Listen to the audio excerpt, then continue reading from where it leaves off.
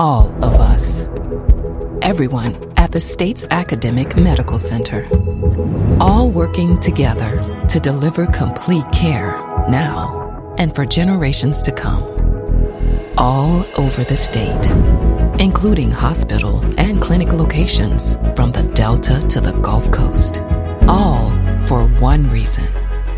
You, the University of Mississippi Medical Center. All for your health. This is an MPB Think Radio podcast. To hear previous shows, visit mpbonline.org or download the MPB Public Radio app to listen on your iPhone or Android phone on demand. Welcome back to Southern Remedy, where the doctors are always in. This is the Wednesday version of our 5-day-a-week medical program, a call-in program to try to answer any questions you may have on your mind about things medical. We promise not to have any political conversations for the next hour. This is a political conversation-free hour. We will not mention any of those things that are irritating you so much. Now, we may have something to say about the World Series since we have the international bookie host of the World Series, our producer, Jay White. Jay, would you like to tell us who's going to win the big game tonight at the World Series? If I had to choose, I don't know. It's very close. Both teams are playing pretty well right now. Lay your money down. Lay your money down. I'll take the Indians. To win at home. All right. We'll see. Well, I don't even have enough expertise to know, but Jay, as you know, has his own sports program as well as dealing with us, and he's usually right about things like that. So this is going to be a great evening for you sports fans, and even Sunday on the replay. I'm very, very fortunate to have a guest today. Her name is Shema Ahmad. You've heard her here before.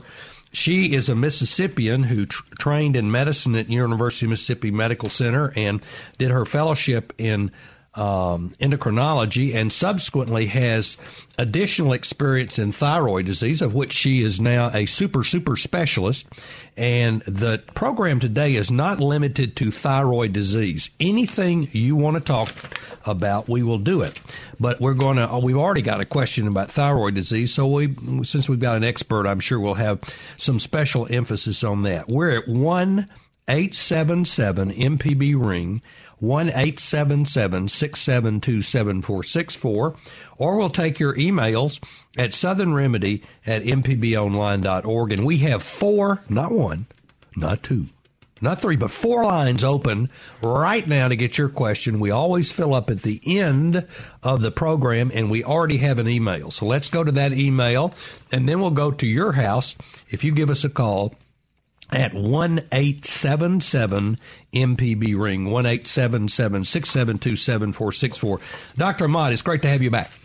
Thank you for having me. Great to be here. And this is Interplanetary Thyroid Month. Is that what this is? Yes, it is Hyperthyroidism Awareness Month. Oh, that means there must be a hypothyroidism. What's the difference between hypo and hyper? It's always confusing. So hyperthyroidism is a state in which there's too much thyroid hormone in the body, as opposed to hypothyroidism when there's too little. So the thyroid is sitting there somewhere around the voice box, right? Correct. The thyroid is a butterfly-shaped gland that sits in the neck, base of the neck, just under the voice box and above the collarbones. Should you be able to feel your thyroid? Normally, no. If it's normal in size, you should not. But that's an excellent question, because that's where the neck check comes in. If you feel like your thyroid is enlarged, then what you can do is take a mirror and a glass of water, and when you swallow, look up and look at your neck. And if you see a bulge coming up, that's probably your thyroid that's enlarged. Then you can get your doctor to check it out. Hey, that's fantastic. This self-exam thing. That's part of the thyroid awareness. I always learn stuff. I'm old, but I can still learn facts. I can't remember the facts, but I can learn the facts. So that's great. So the thyroid makes several different chemicals, right? Correct. What are they? The main thyroid hormone is T4. The active form of the hormone is T3. So your thyroid gland makes a lot of T4 Then it goes into the body and is converted to T3, which is the active form. And this hormone is very, very important for almost all functions of the body. So that's why when you go to the doctor, they get usually 3 tests, the TSH, the T3, and the T4. Is that the why? basic screening test is a TSH, which is the thyroid stimulating hormone. And that is to detect if there's a thyroid problem going on. And if the TSH is normal, most likely everything is good, unless you go on and talk about problems from the pituitary gland or higher problems. All right, so we can talk about any of that.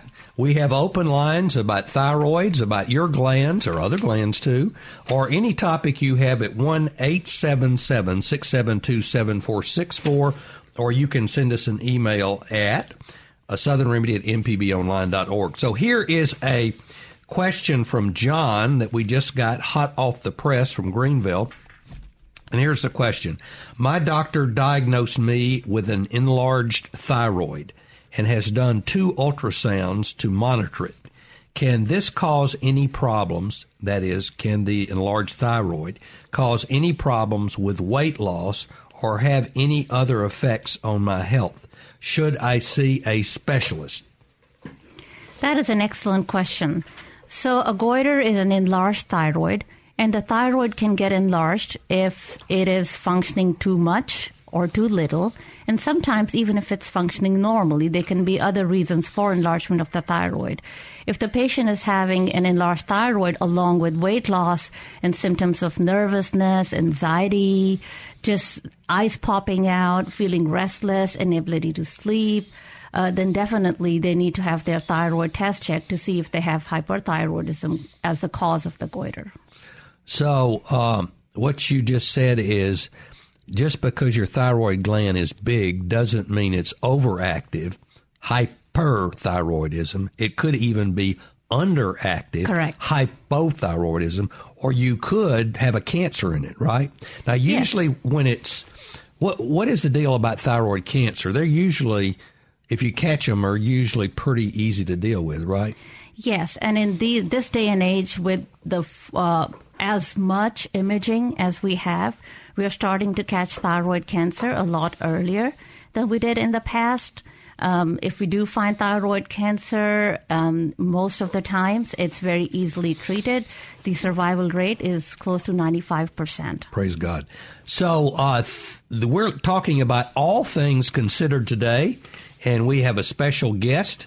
Her name is Shema Ahmad. She is a thyroidologist, and we'll take your call about thyroids or any other glands or any other problems you have today at 1-877-MPB-RING. So to complete the response to his question, his thyroid's enlarged, and he's wondering whether anything more needs to be done than his fault with ultrasound. And it sounds like his weight's stable. He's not having any symptoms. So is there a risk of getting cancer in a goiter, a too fat thyroid, if you just watch it?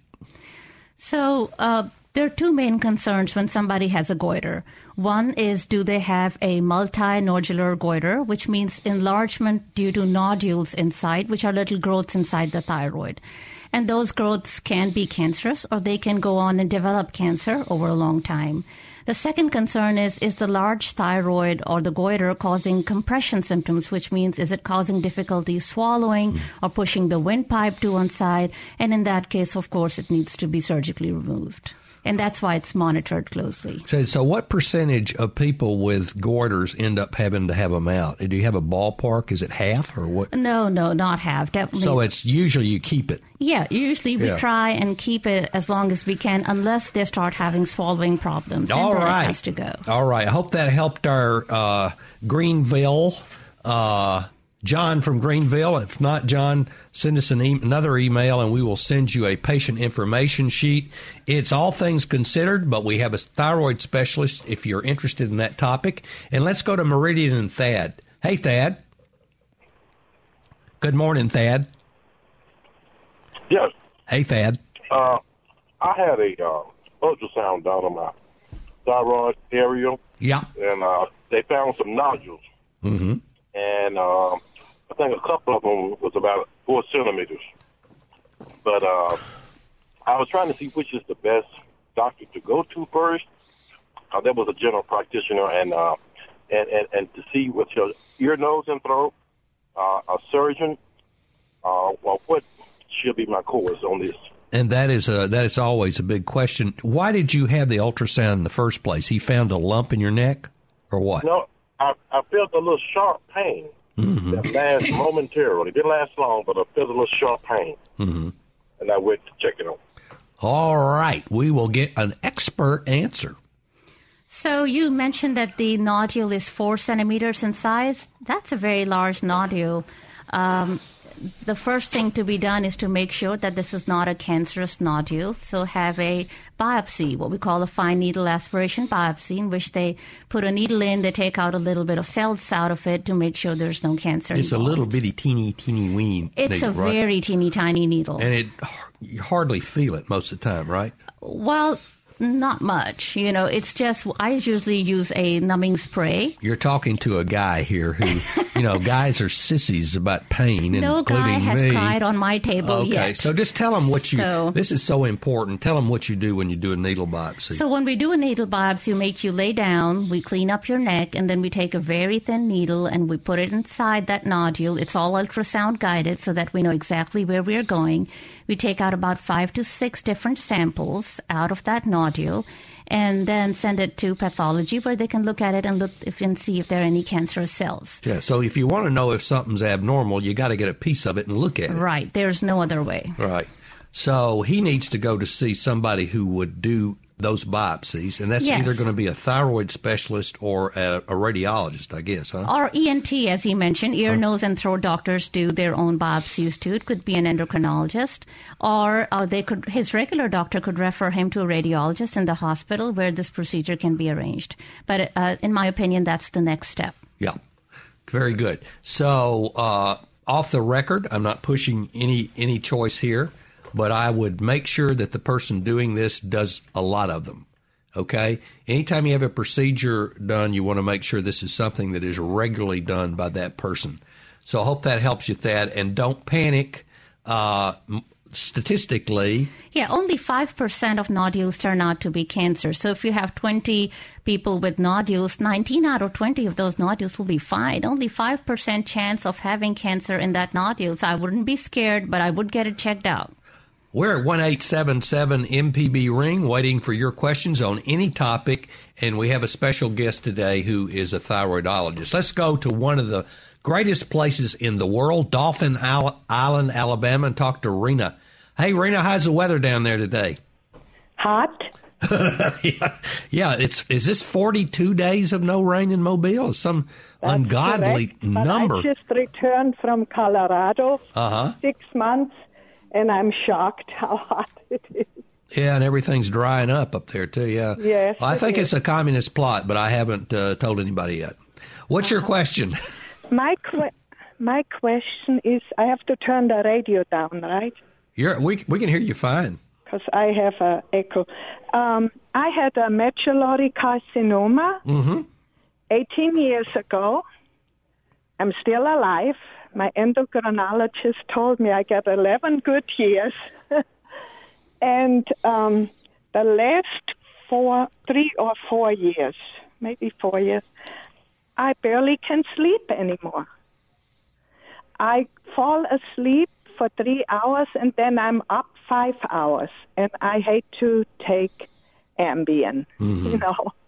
So do you connect that with your thyroid problem? Well, I heard that leads, and when I go to my endocrinologist, a nice doctor, I haven't been to him in a year, I see always sleeplessness and constipation and 3 main things. I don't know if that's correct. Okay, that is, Rena, you couldn't, if I had written your question, it wouldn't have been a better one. So let's give her a chance to respond, because I learned from what she says too, but you've asked some really pertinent questions. So first of all, medullary carcinoma is a very different booger-boo than the other ones, right? It is, and it's extremely rare. Yeah. So, and it's associated with other problems as well. It can be if it runs in the family or it's associated with certain what we call MEN syndromes, but it can be sporadic too, so you can be the only family member having it too. And now you can do genetic studies actually on those biopsies, right? Correct, we can. So that helps sort that out when somebody has this now. They weren't previously available. It does, and we're more aware of it. We're catching it early. Screening is much better, detection is much better, and overall survival has improved. To answer your question about not being able to sleep, what time of the day do you take your thyroid medicine? In the morning. In the morning. Okay. Yeah. So that is great because a lot of people who take it at night have some problems sleeping after that. The second thing would be you mentioned you haven't been back to your endocrinologist for a whole year. A lot of times as you age or if you gain weight or lose weight, your thyroid requirement can change. So has there been any weight fluctuation? No, I'm 135 all the time. Okay.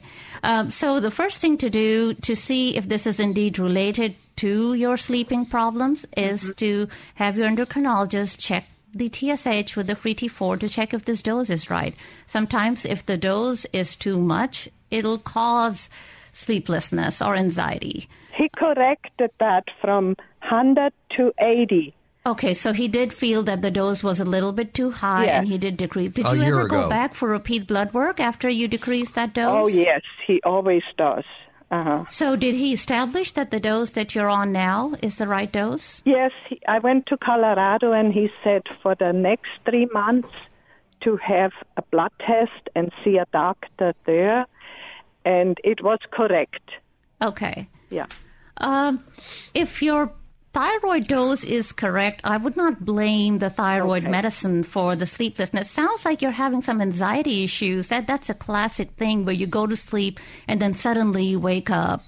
It could be related to some of the other medicines that you might be taking, but talk to your regular doctor about this, and they might be able to sort out whether you need an anxiety medicine, whether it's related to some other medication. If the thyroid dose is right, I doubt that it's causing the sleeplessness. Right, and there's some very good sleep labs in the Mobile area that are available if that can't get sorted out with your primary care doctor. So you've got a lot of resources, Rena, and thank you. And I'm glad you're back in Alabama, and I hope you don't go back to Colorado. They're selling stuff over there that's not good for you.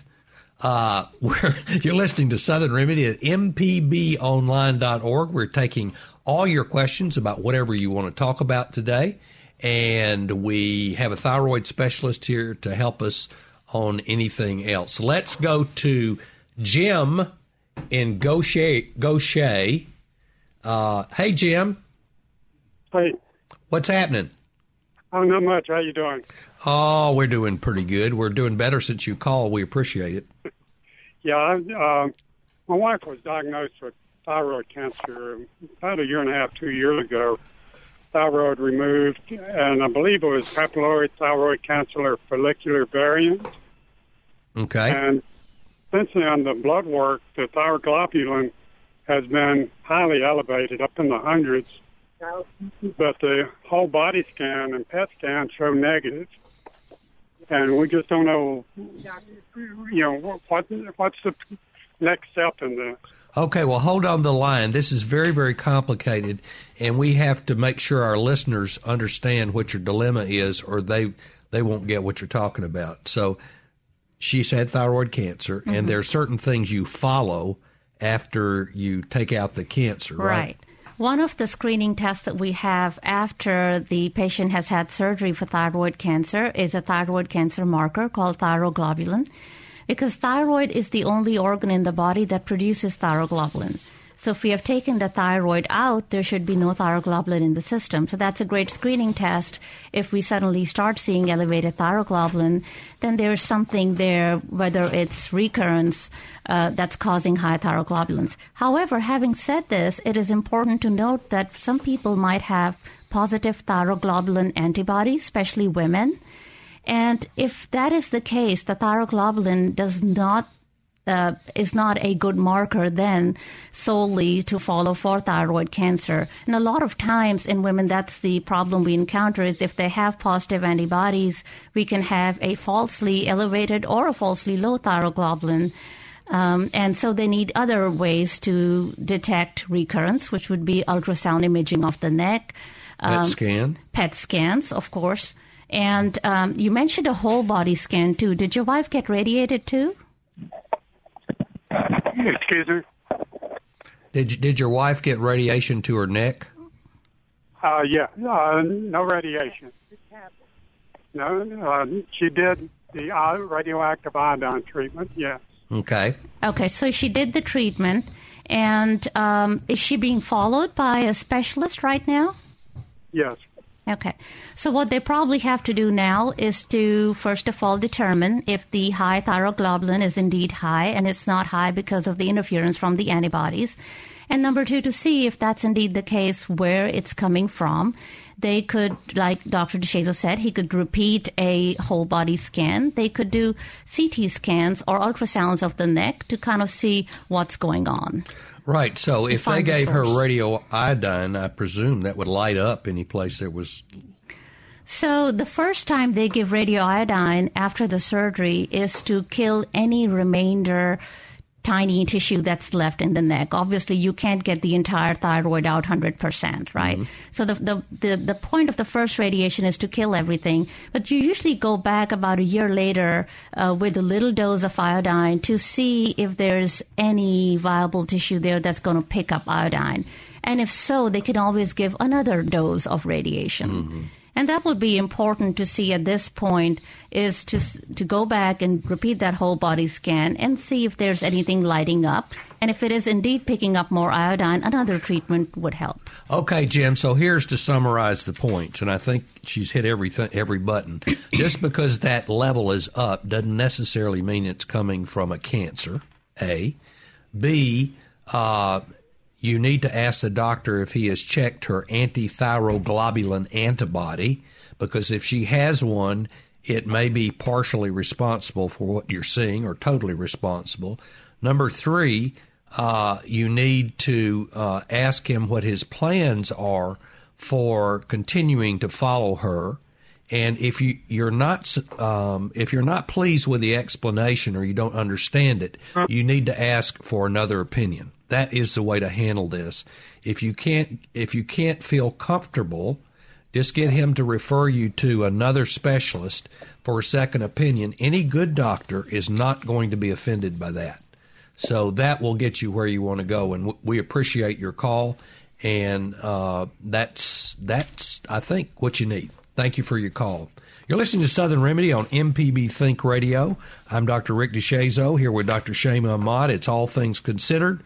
Dr. Ahmad is a thyroid specialist, and I'll do anything that's left over. We're at 1-877-MPB-RING, 1-877-672-7464. Let's go to Patsy in New York. Hey, Patsy. Hey, Patsy. Oh, wonderful. Yes. York is a very interesting town. I have this thing on my finger. Okay. It's a little bump. It's a little blister thing. Uh-huh. And I just want to stick a needle in it and drain it. How long has it been there? I know it's some sort of cyst. And how long has it been there? I had one, and somebody told me to put duct tape on it. How long has it been there? Oh, about 2 months, maybe 3 months, probably. Has it got fluid in it? Yes. Uh-huh. Are you a rose gardener? Yes. Okay, there you go. All right, so there is a problem with fellow rose gardeners who are constantly getting thorns stuck primarily in their thumbs and also in their index finger, because when we dehead the rose bushes to keep them blooming, we're always pulling off the blooms, we will frequently get a thorn that we're not aware of. So the big question is, do you have a foreign body in there? Under no circumstances should you ever stick a needle or try to drain anything on your hands.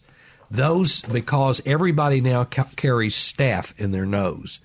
And the hands are constructed in such a way that if you get a skin infection, it can go straight up your finger into your forehand and into your blood.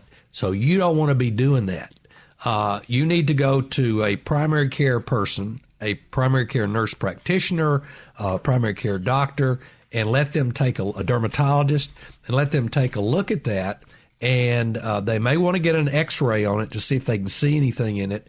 They may want to open it, or they may want to leave it alone, depending what the diagnosis is. There's a condition called dishydrosis, in which you have little blisters at the end of your fingers, and that could be it. But my recommendation to you, Patsy, is don't fiddle around with this. We are seeing all kinds of really severe skin infections and complications of that because of all the staph we're carrying on our nose, and it doesn't respond to antibiotics because we doctors have used too many antibiotics, and now the staph is just mean as a snake.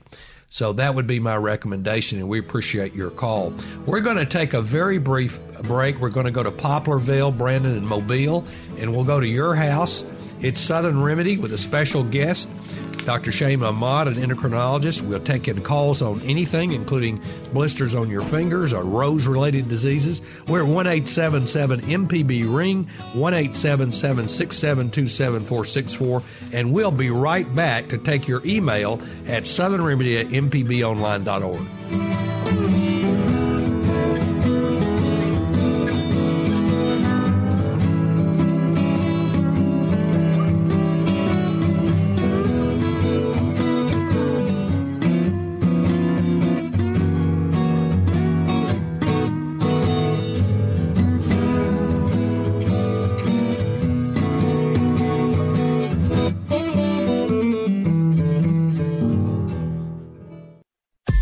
This is an MPB Think Radio podcast.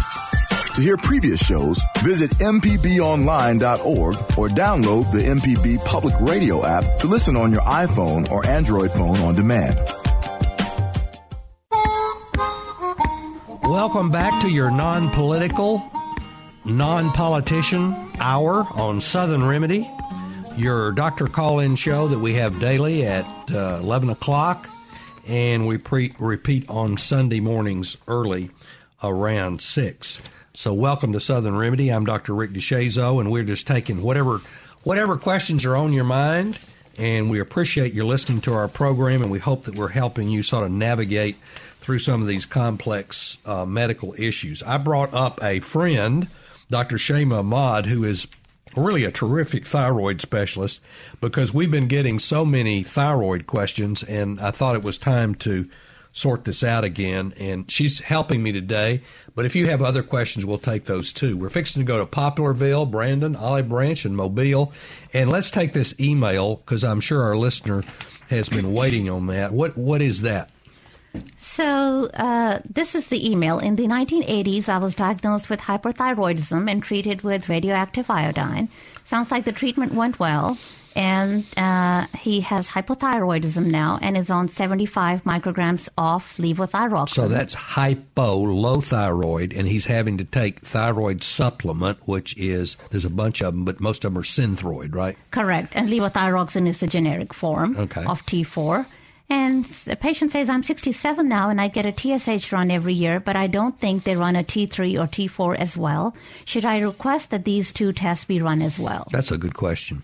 It is an excellent question. Because doctors don't know, that aren't endocrinologists, don't know when to run what. I'll just tell you that. Well, I tell you this, for somebody, it sounds like this patient is controlled hypothyroid, so had the radiation treatment with one pill and became hypothyroid and is now on a stable thyroid dose that requires just a TSH every year. Most of the times, a TSH is all that we require for adjusting the thyroid medication. Okay, people don't understand that the TSH comes from the brain and the T3 and T4 come from the thyroid or the pill. And so they don't know why a TSH is so informative. Right. The TSH is the important test there because if you're not getting enough levothyroxine, your TSH would go up, and that would indicate that we need to increase the dose. Conversely, if you're taking too much levothyroxine, that test would go down. It would be very, very low. So by getting a TSH, your doctor can establish what's going on. If it's within normal range, that means that your thyroid dose, replacement dose, is actually fine. Now, braggadocio endocrinologists and thyroidologists, which Dr. Ahmad is not one of them, use this TSH deal to let everybody know that the thyroid is the most important organ in the body, because it is so important that the brain has a circuit to follow how well it's behaving, and it actually controls the thyroid through this TSH released from your brain, right? I mean, it's pretty amazing stuff. It does. And so the thyroid hormone is produced within the thyroid gland, but that is controlled by a higher center, which is the pituitary gland. That is controlled by a higher center, which is the hypothalamus. So actually, a lot of endocrine systems have this circuit of hierarchy in which if there's something low, the message goes up, and the hormones that are being produced from the higher centers change accordingly. It's amazing, isn't it? It is. That's why I love endocrinology. It's a check and balance. It's a computer network in there. Everything's talking to everybody else. Yes. Yeah. Okay. We're going to go back to our calls, and let's go to our next call. Which one is that, Jay? We got Angie in Poplarville. All right. Hey, Angie. Hi. What's happening?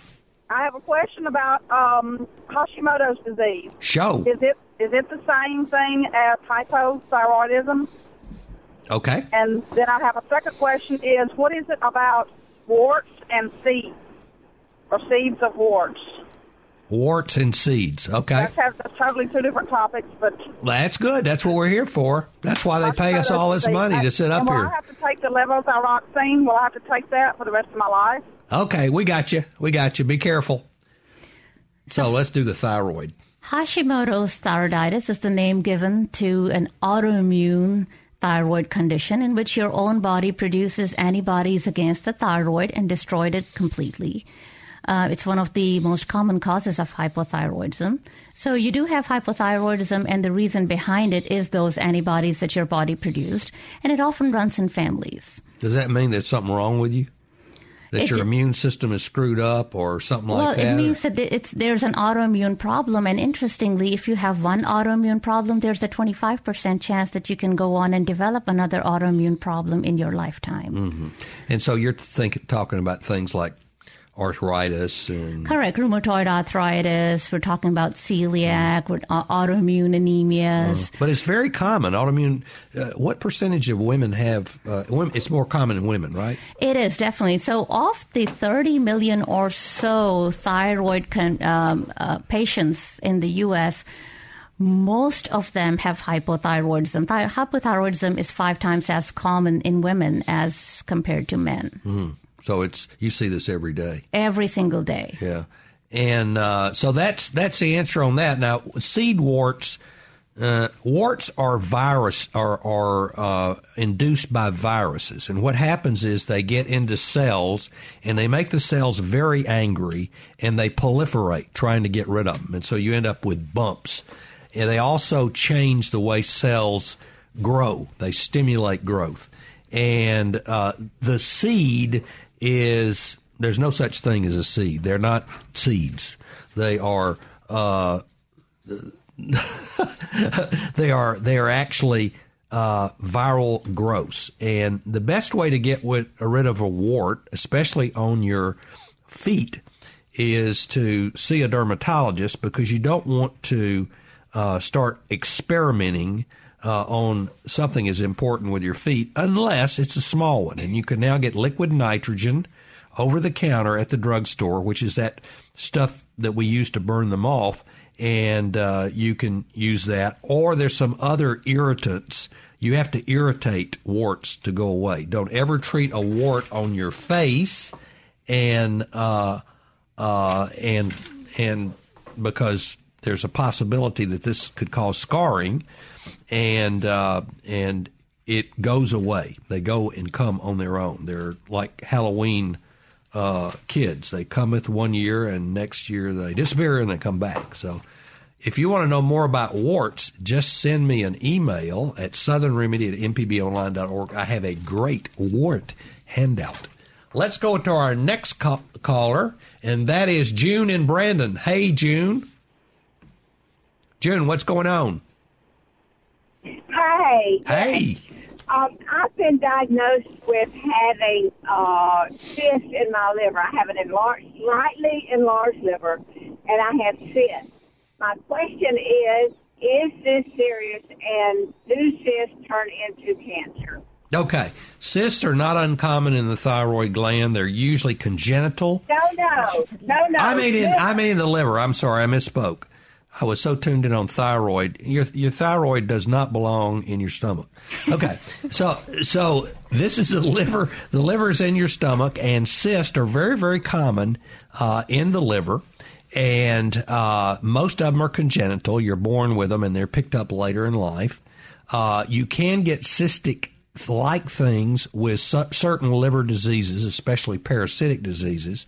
But if your liver tests are normal and your liver, that's your liver enzymes, and the products of the liver, which include the coagulation factors in your blood, are normal, we don't do anything but follow those a couple of times and then stop, because it's very, very, very, very rare that those are associated with malignancy.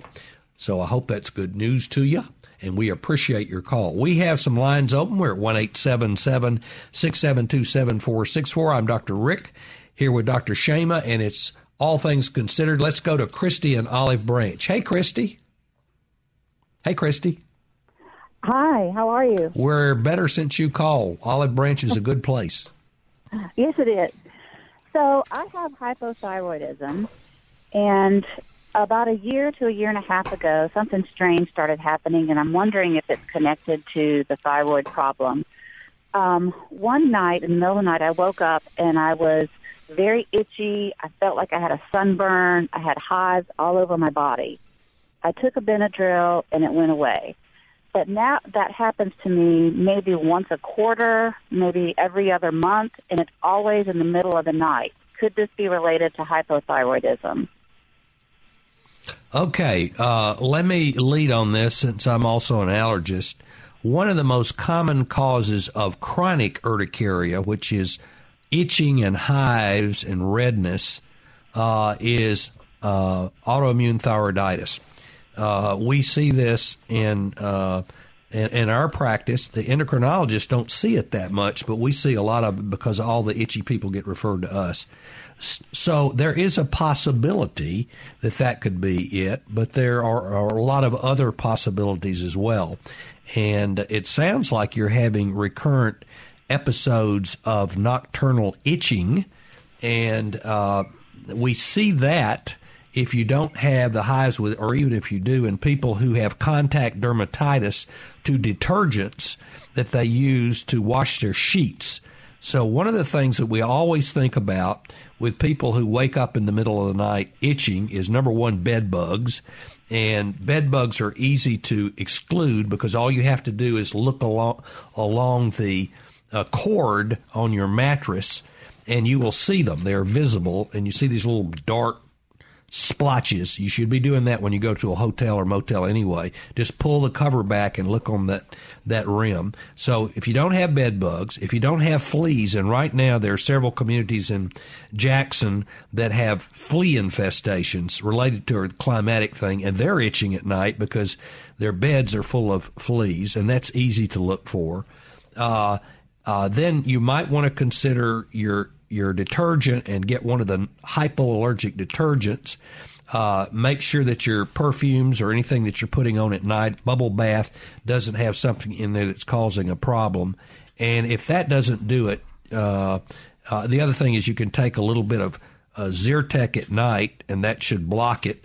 But if it's chronic, you're going to have to see somebody for it, and probably a dermatologist or an allergist would be the best place to start.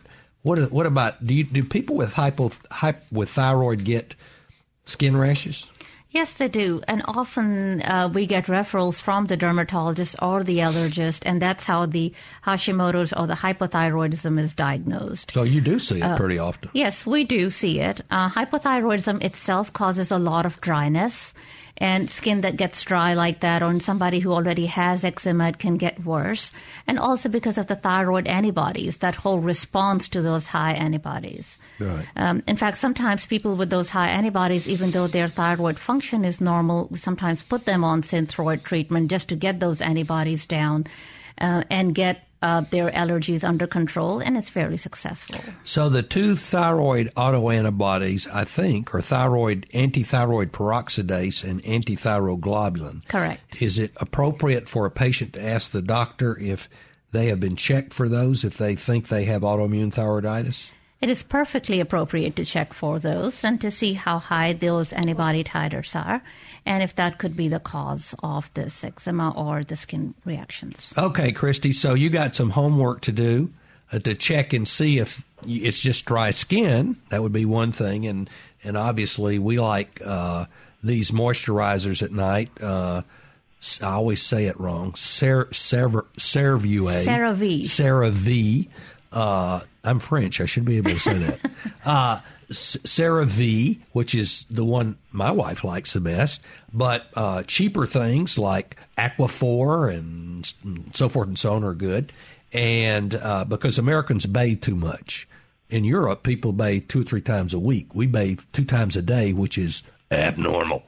So check your skin, check for insects, check for contact allergy, and take a Zyrtec, and if that doesn't do it, you're going to have to get some help. Thank you for your call. Let's go to Marie in Mobile. Hey, Marie. You still there, Marie? Yes, I'm here. Pretty dry down there, huh? Yes, it's very dry. Yeah, I'll tell you, I was down there this weekend, and I saw people losing trees and rose bushes and stuff. I mean, it's really weird. It is. We have cattle, and we are already feeding hay. Oh, my goodness. That doesn't help, does it? No, it doesn't. What's on your mind? Well, about 5 years ago, I had my thyroid removed because I had nodules, and it was enlarged, and they were afraid the nodules were cancerous, but they took it out, and they weren't. But, of course, I went on the Synthroid. I didn't respond very well to the Synthroid. I continued to be hypothyroid, brain fog, weight gain, and a friend of mine told me about bioidentical thyroid replacement, and I tried that. But some of my conventional doctors have talked badly against it, and I wanted to get the specialist's opinion about it and see what she thought. My doctor that I'm using now has, in layman's terms, she's labeled me as a poor converter. Mm-hmm. I don't, convert T4 to T3 or vice versa. I never can remember which way it goes. So since I've been on the bioidentical, I've done well. I've lost weight. My brain fog has went away. So I'm a big proponent of it, but I would like to know really what the knock is against the bioidentical. Great question, and one I'm frequently asked and one I'm not totally informed on. So I'm glad that you ask it. Let me ask you now, are you feeling well, and is your TSH normal now, or do you know? Yes. Okay, so you're taking a compounded thyroid bioidentical thing? Correct. Where are you getting it? I get it from Family Pharmacy in Spring Hill. Okay, so they make it up in Spring Hill? Yes. Okay, good. All right, so this is a big deal, but I have a lot of people who swear by these compounded thyroids, and the thing that bothers me is not that they're getting compounded thyroid, is I never know what's in it. Exactly. That is one of the main concerns, is what is the ratio of the T4 to T3 in these compounded hormones.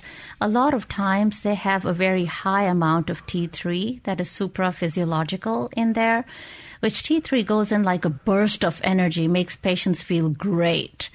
But the thing is, it can push patients into atrial fibrillation or heart rhythms that are really fast and cause problems, and long-term to osteoporosis or weak bones just because of that excess amount of thyroid hormone. Now, most people can convert T4 to T3, and you have mentioned being a poor converter. There's really no test per se to check for that, but I can tell you it's extremely rare. I have never come across a patient that we were not able to settle down on T4 alone. And sometimes, thyroid, the dosing is about 13 different doses for the T4, and sometimes it's just an adjustment between the doses too. So, for example, if 150 is not enough for you, but 200 is too much, we can always find a way to give you something that would make 175 or 178 or 180. We follow American Thyroid Association guidelines, and as per the most recent guidelines, the replacement is suggested by the synthetic T4, and which is what we follow. So, but she is fixed. Her TSH is fine. They're following. The problem is the next dose, the next compound she has made up may be different. So I guess if somebody really feels that this is what they want to need, I mean, we work for them. They don't work for us. You just follow the TSH and let them keep taking it. And part of the TSH problem here is that if you have T3 on board, you cannot really follow the TSH. So that now I get it why you're so upset about it. When you take T4, then TSH is excellent. But when you have T3 on board, you can't use the TSH. You can't use the T4. You can't use the T3. So all you have is how the patient is feeling symptomatically. Can you get a T3, T4, and TSH and figure it out? You still would not be able to, like I said, because T3, the patient is already taking. If they're taking T3 and a lot of it, obviously the T4 would be slightly on the lower side. The TSH, the T3 does not cause the TSH fluctuations there. So actually, some patients that we want to increase TSH on for special testings in thyroid, we'll put them on T3 because it doesn't affect the TSH. So now your doctor is at loss scientifically, just to see biochemically where you are and has to rely on how you feel. Yeah. Marie, are you still there? Yes, I'm here. Do you get the problem? The reason the doctors are negative about the bioidentical compounded is there's no way to chemically, medically follow your levels like they do with the other ones. So it's a guesstimate, and the potential harm is getting too much T3 and developing osteoporosis and cardiac problems and so forth. And there's just no way to fix that. But, if you have a good doctor who's following you clinically, that's the risk-benefit ratio you have to take, and you're not a bad person because you're using it. Yeah, I mean, compared to like how I feel now versus how I felt on Synthroid is night and day. Well, I think your doctor... I don't know if it's... I think I would rather live a shorter life and feel good than be on Synthroid and feel bad. I understand exactly what you're saying, and what you need to know is you just need to be followed carefully. And if you have fluttering in your chest, you need to have a bone densitometry probably earlier than you would otherwise, and so forth to follow for these complications. But we understand, and we work for you, and thank you for your call. Let's go to Brookhaven and talk to Miss Charlie. Hey, Miss Charlie. Hi, how are you? We're good. What's happening? Okay, quick question. I have hypothyroid in all aspects of my mother's side of the family, cousins, uncles, my brothers, myself. My oldest child was diagnosed with Hashimoto's when she was 9. She's now 23. I have 2 other children that are younger, and they've never been tested. Is it something I need to do now? Good question. Good question. We're going to rush through these previous follow-up questions. So it sounds like autoimmune thyroid disease runs in the family. The hyperthyroidism mentioned is likely Graves' disease that runs in families. And yes, I would get the children tested because a lot of times the symptoms in children are very different from adults. They can have learning problems or hyperactivity. And yes, so I would mention the family history to the doctor when they go on their next visit and have their thyroid checked. It's a simple blood work test that they can do in their office. And would a TSH be adequate? Yes. Okay, so one simple TSH would probably do that. Let's go to Jim in Alabama. Hey, Jim. Jim, you there? Yes. You're related to Big Jim Folsom? That was a joke. What's your question? My question is that I got hit in the ear about 8 days ago, and I seem to have not regained hearing to the full level yet. It seemed to get better sort of quickly, and then the past 4 or 5 days it's sort of been the same. And not holding any health insurance, I've been kind of hesitant to go to the doctor. Mm-hmm. But at the same time, I didn't know if it was something that maybe time sensitive to go see a doctor or. Okay, Jim, I got you. This breaks my heart to hear anybody who needs health care and is not getting it. And I'm not going to get political because I said this is not a political program, but, that we ought to have that availability. Now, in Alabama, you have a truckload of free clinics, and you have the federally qualified health centers over there, FQHC. You can Google those, that will see you on the basis of your income and with very inexpensively. There are all kinds of places that you can be seen with no insurance and with minimal cost. You do have to go a little further. You have to look them up, but they will see you. Yes, this needs to be looked at. You may have popped a hole in your eardrum. You may have damaged your acoustic nerve, so forth. So, yeah, I would not sit on that. I would have that checked because it should have corrected if it was just a simple problem. So that's the best I can do from here. But if you need some referrals in Alabama, just send me an email, and I know some folks over there that probably can connect you with some of these services. So thanks for your call. Let's go to Donna. Hey, Donna, what's going on? Well, I have a friend. I know that people say that, but I really do have a friend who perspires profusely when everybody else is just normal, and especially from her head. And I've often said to her, have you had your thyroid checked? Is that one of the symptoms of something wrong when people are way too hot and perspire all the time? We got you. Yes, it's called heat intolerance. It could be a symptom of an overactive thyroid. It could also, depending on how old your friend is, you didn't mention her age, could be from menopausal symptoms, just hot flashes from being menopausal. So, yeah, one of these two things, most likely. She's a good diagnostician, isn't she? Pretty good. Hey, we've had a lot of fun with you today. I'm Dr. Rick here with our special guest, thyroid specialist, Dr. Shame Ahmad. I hope we got you caught up to date on thyroid problems. We'll be back same time, same place, next Wednesday at 11 for our live show, and we'll see you Sunday at 6 a.m. for a repeat. This is Southern Remedy, a production of Mississippi Public Broadcasting, and our producer is Jay White. Have a great rest of the day.